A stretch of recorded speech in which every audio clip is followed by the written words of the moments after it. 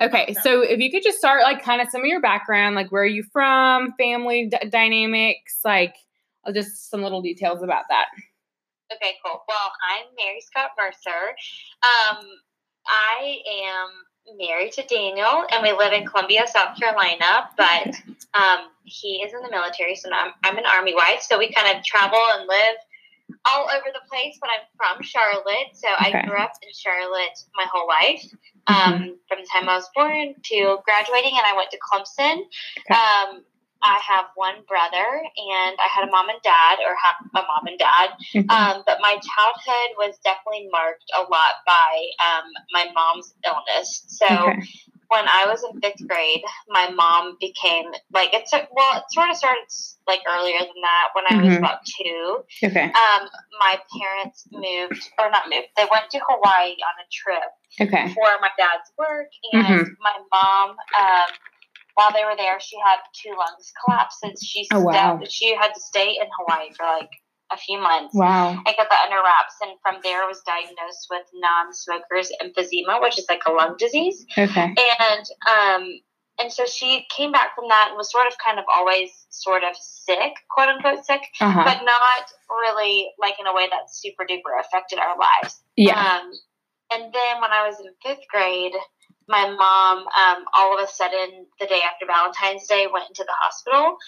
So we were picked up from school the next day from the lady we carpooled with, and she told us that my mom was in the hospital and all the things.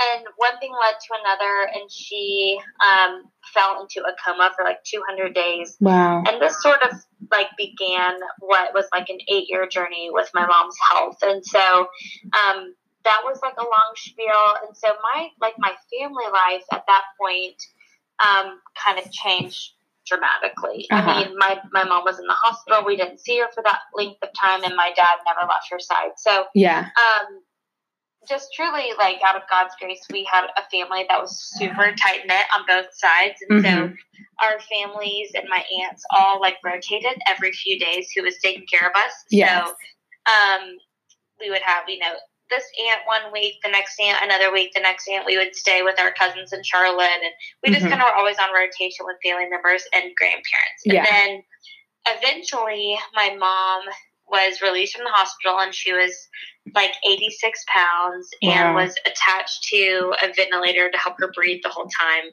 and came home and could barely walk, could barely breathe. And we had a full-time Kenyan nurse living with us. Her name was Mary Gatada. And my mom at that point was placed on a transplant list for 2 lungs and a heart. So that was about 2 years of kind of recouping and waiting for like the perfect match, because it's a very complicated process, but you have to have like a very perfect match to have someone else's organs and from the same body. So it was about she probably came home in like June before I went to 6th grade, and then by 7th grade, at some point, I forget honestly, she got her double lung and heart transplant. And so typically, typically what happens is your body kind of has like a life expectancy of time where it can figure out, I guess it has like a time span of deciding how long it'll take until it realizes it's carrying another person's organs. And that time frame can be anywhere from like 3 to 20 years of your body like maintaining life before rejecting the organs it realizes is not its own, if that makes any sense. So by like the 3rd year of my mom's double lung and heart, my mom's organs started failing. And so that was spring of my sophomore year of high school. And then by junior year, fall, I went to Charlotte Christian, and it was like time for us to go to Windy Gap for like our little fall retreat. And my mom was going to Duke for a little checkup or whatever. She fell back into a coma and ended up passing away while I was like through that whole time frame. So that is like the long short of it. But it definitely wasn't normal. It wasn't a normal childhood. And I say that really like it was no one's fault. It was just sort of the reality of our life. And it's something that has definitely affected me in a lot of ways, especially as an adult. I always kind of joke that I became a 40-year-old when I was like 11. Yeah.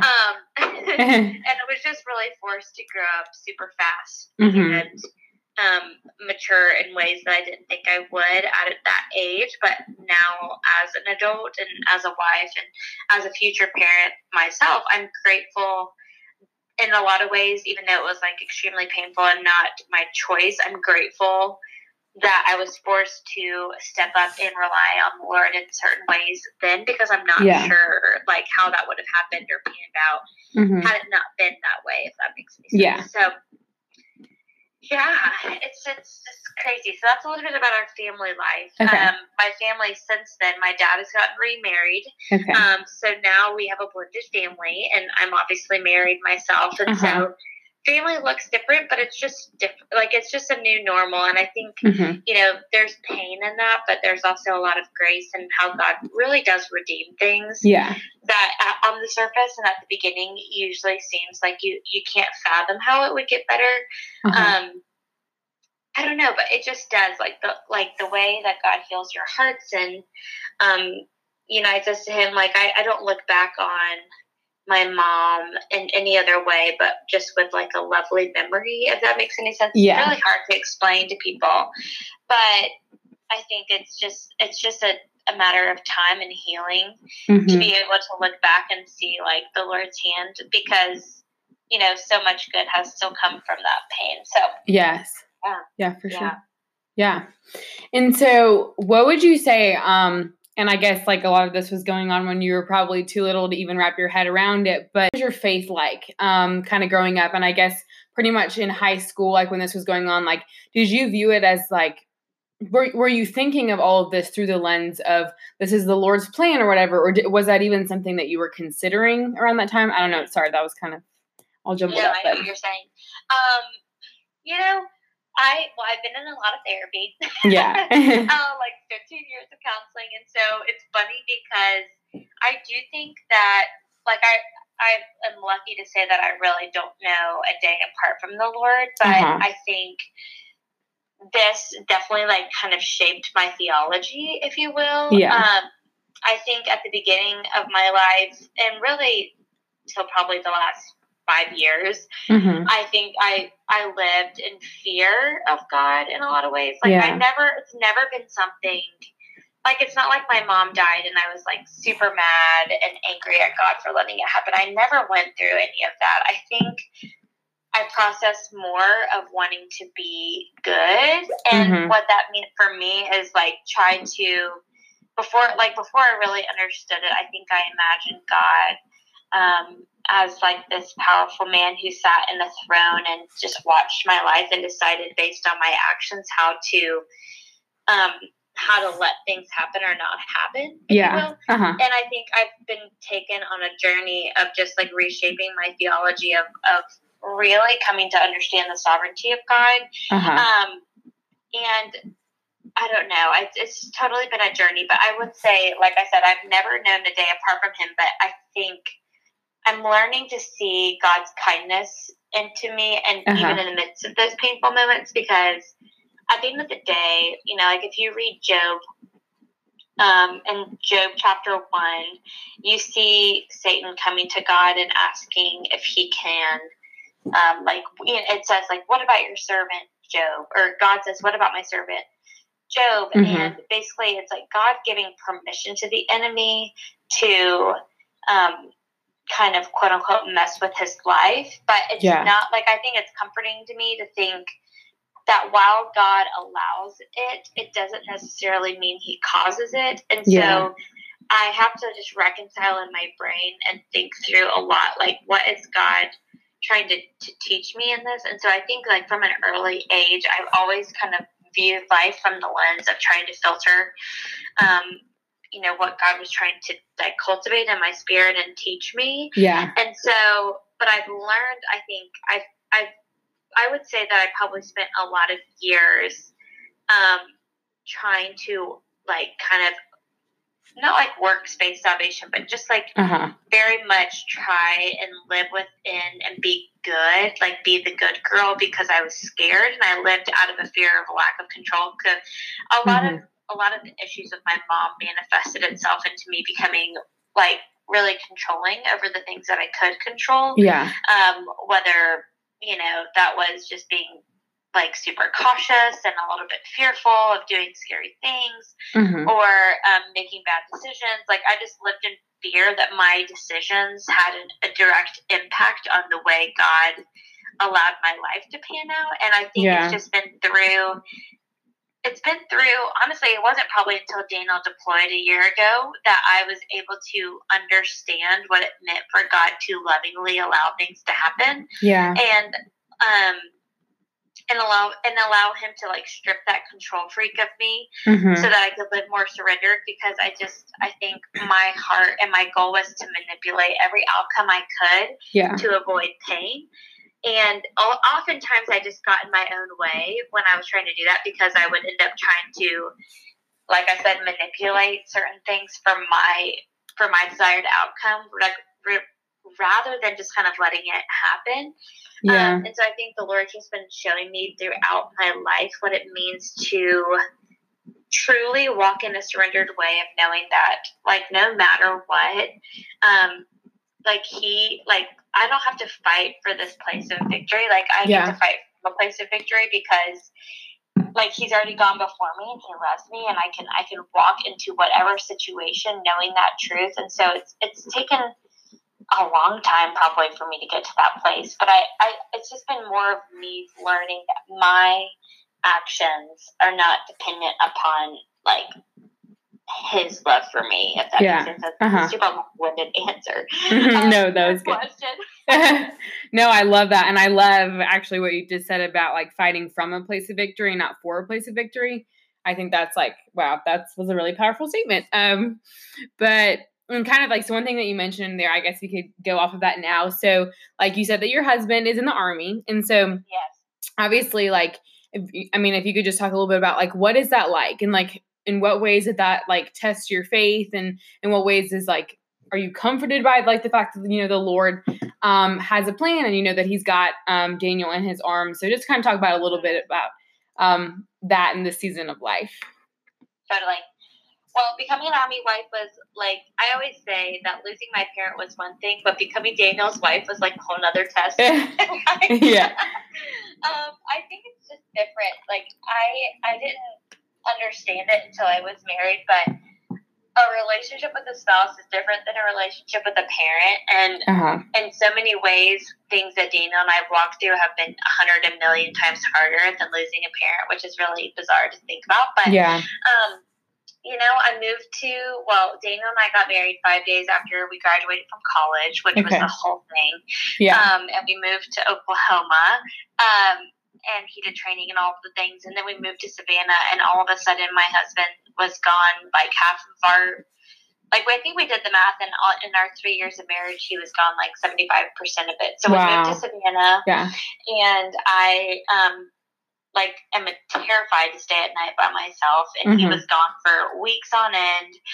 And it was just another situation in which I had to yield to my season and really just pray that the Lord would like make me brave. And I it's crazy for me to think back on it, because I just have to say it's supernatural, because now I'm back and our life feels a lot more normal. Like, he's still in the military, but he's home from his deployment and life feels normal again.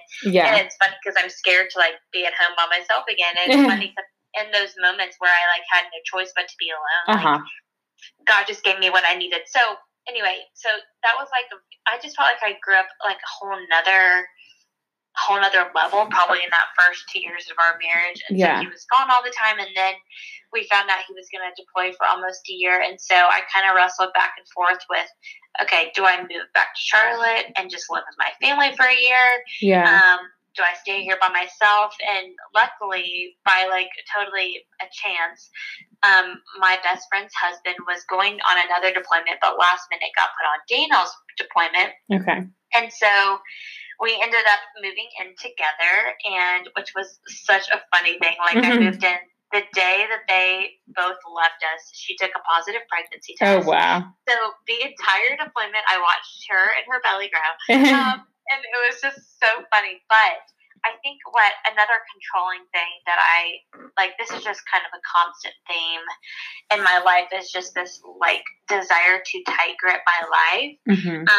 And manipulate outcomes. And it's totally a self-protective sort of thing. Just what can I do to protect myself from any kind of extra pain and all the things. But like I said before, it's I oftentimes would get my own way. I would create extra tension in our marriage, or I'd start a fight, or I would just, I don't know, I just would get my own way. And I remember right before Daniel deployed, I was extremely anxious, obviously, about him leaving. And I felt like God said to me, Mary Scott, I love Daniel. Well, first of all, Daniel is my son, and I love him more than you ever could think of. And it's I was like, oh yeah, why did I believe I was God? I think that's oftentimes the stance that I am tempted to take is I know this, so let me just get out of my way, everyone. I'm going to do it. I'm a fixer. I'm a 2 on the Enneagram. I believe I know what's best for the world, and I can fix it, and I'm everyone's savior. And it was the first time, I think, other than my mom being sick, I had to truly open up my hands and surrender him over. And even the first few months that he was gone, I felt like every time I was tempted to grab the reins again tightly and hold them, I had to physically open up my hands, because I couldn't carry the weight of just the weight of him. I couldn't carry the weight of his life. I couldn't carry the weight of his protection and the worry. It was truly a burden that I wasn't fit to carry. And so I think it was the first time in my life that I was you know what? I have no choice but to walk fully in faith in the sovereignty of God, because I literally am just a mere human over here who has no strength on her own to carry this. And I was suffocating, just trying to I don't even know how to describe it. I was suffocating. And so it wasn't until I decided and learned how to walk in freedom that I felt or to walk in surrender, that I fully experienced the freedom. And it's funny now, he is back, obviously. And even just in normal mundane things that I would typically get stressed about, I just, nowadays I'm just well, the Lord has it. I just can't, I feel and this is an area that I'm sure I'm going to struggle with again the moment I become a parent. Yeah. But I just can't, I don't have time to try and control it anymore. It's just too much for me. And so that is one lesson I'm super grateful for. I think the military, I always laugh and joke no one actually has control of their lives, but most people are under the illusion that they do. Yeah. And then the military just shows you that you're just normal and you actually don't have any control. Oh, yeah. So it's nowadays, as we decide whether or not we're staying in the military in the next year, getting out, in some ways it's scary for me to think that I'm going to have a choice and have to make a decision. Yeah. Because I've gotten so used to not having it. But that's kind of how the Army has played into our marriage. But again, it's another one of those things that without this season, I still don't know who I'd be without it. So I can't help but be grateful for it. Yeah. If that makes sense. Yeah, for sure. Well, so I'm also a 2 on the Enneagram, and so what you're saying about control and stuff, I'm that's one of the things the Lord has taught me in this past season, is just how surrender really is the only way to true freedom. Because if it were up to me, I would have this bullet point of list of everything that I want in my life. And the Lord just even within this college decision, it's this was the one school that I had on my list that I was pretty confident I wasn't going to go to. And so just really putting your faith in the Lord and being hey, Lord, what's your plan for me, has been one of the hardest things, but also one of the most rewarding. So I was going to say, I don't have time to delay the Lord's plan, because it's just going to be more painful if I try and if I and resist it, it's going to be 10 times harder. So I think nowadays I'm just I just have to be obedient, because I don't have time or the strength to resist it anymore. Yeah. Do it. Yeah, but. For sure. Okay. And so if this applies at all, if not, we can move on. But do you feel some of the lessons that you've learned, kind of through, I guess the trials of what you went through with your mom and then even with Daniel being deployed, have you felt that any of the lessons that you've learned, you've been able to use to kind of like be an encouragement to others? 100%. 100%. I didn't laugh, but I always like would talk to my dad about this. It was so funny. Well, it's not funny. It's ironic. Yeah. Because I felt like right after my mom passed away, I was able to, I had started having friends whose parents also passed away. Yeah. And able to be someone for them that I wish I had in that season, if that makes any sense. And now, especially with being a military spouse, I feel like I get requests all the time from people, whether it's social media or emails, like just asking me questions. And so I'm able to shed some light in a way, like I've gone before people in certain ways. And now even Daniel's dad is suffering through like pretty terminal brain cancer. Wow, yeah. And even in like a spousal relationship, I'm grateful in a lot of ways that I know specifically how to or that I've just been there before. I do think it's interesting now that once you go through stuff, especially like losing someone you love, you think that you're going to have all the answers for people, but it's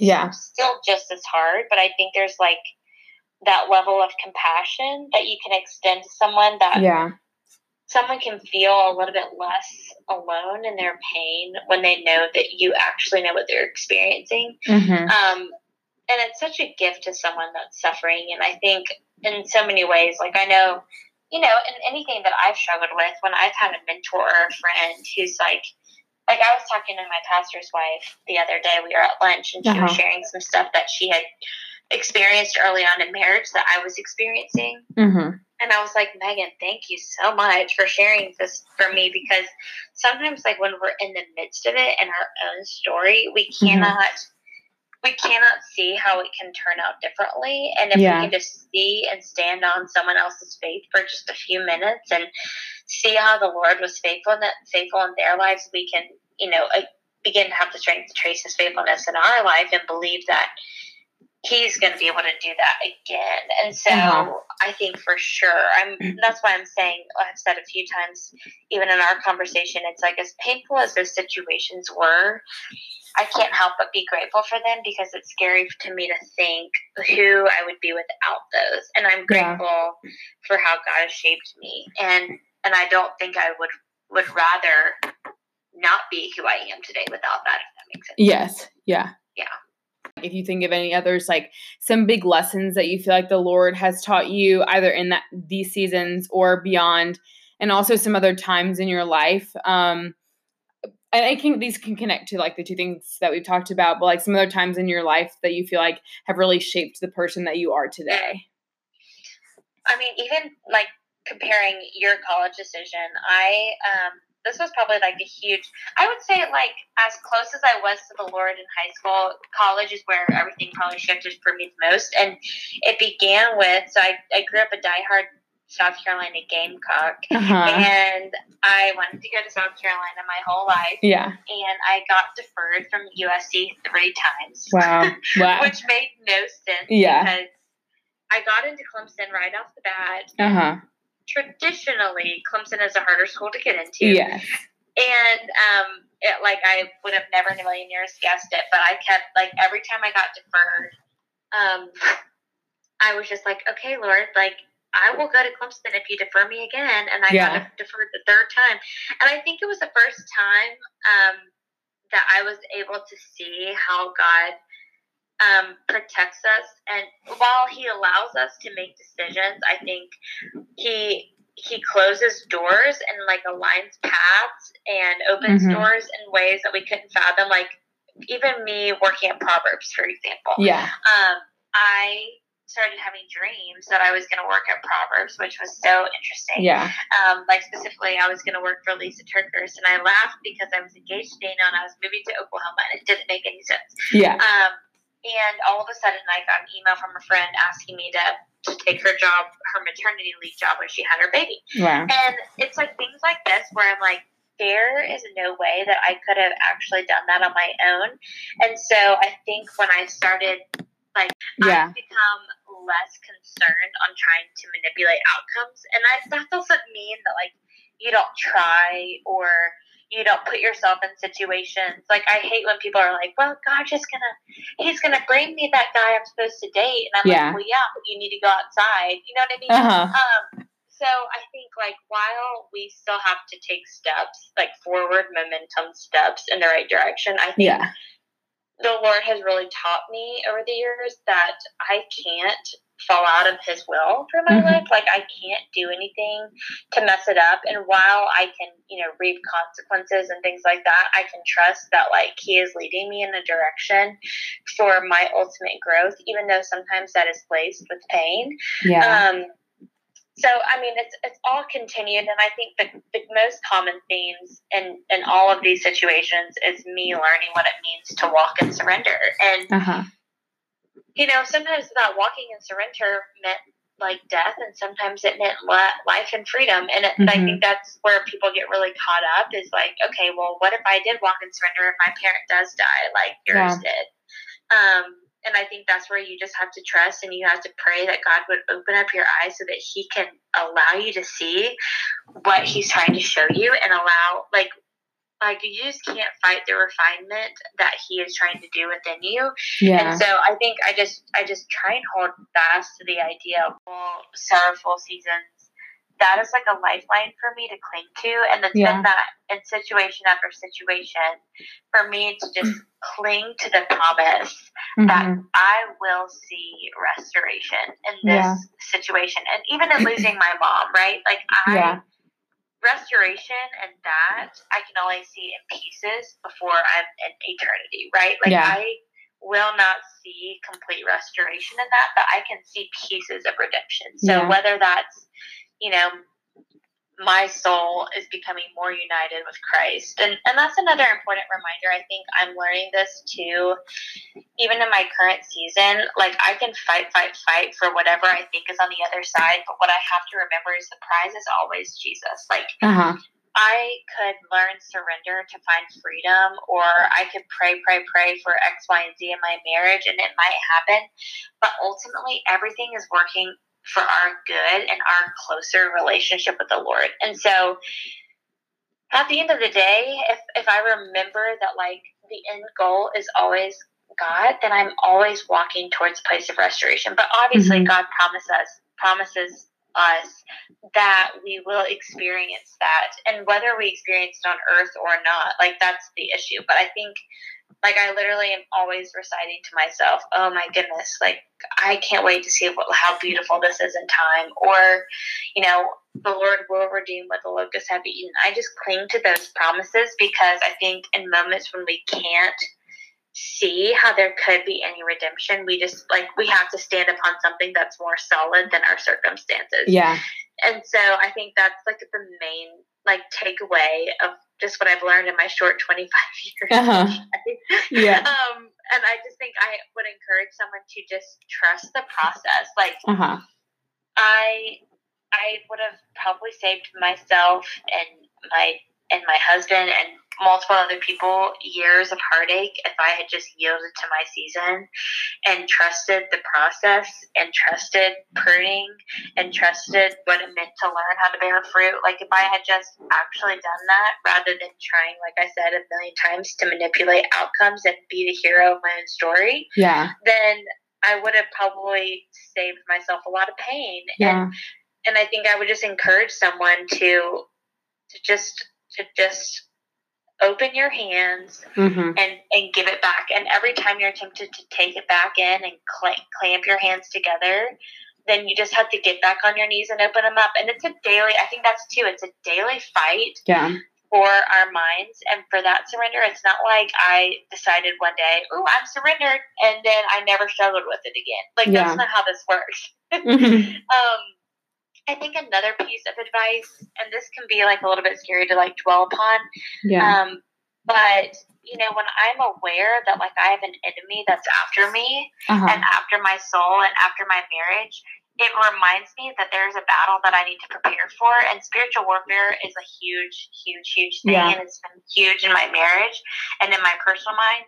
So, like, I have to decide whether it's a good season or a bad season that I'm going to get up and put on my full armor every single day. Whether that is because I'm desperate for that armor that day, or I'm just doing it. Like, you don't just go out in the car without putting on your seatbelt. Yeah. You don't go to war. Like, Daniel's not going to go to war and not have what he needs. And I think we sometimes fall into the trap of going to the Lord and spending time in his word in moments where we're desperate. And while that is good, I think I wish that I had been more prepared at times for battles that I was not sure. Like, I didn't know they were coming. And so that's another just piece of encouragement I would extend to someone is you have to, like, acknowledge that you're in a war for your soul, and it's, like, going to be a fight every single freaking day of your life. And there are days where it's just going to be such a distraction of, like, what God is really wanting for you. Like, the enemy's going to seek to distract you from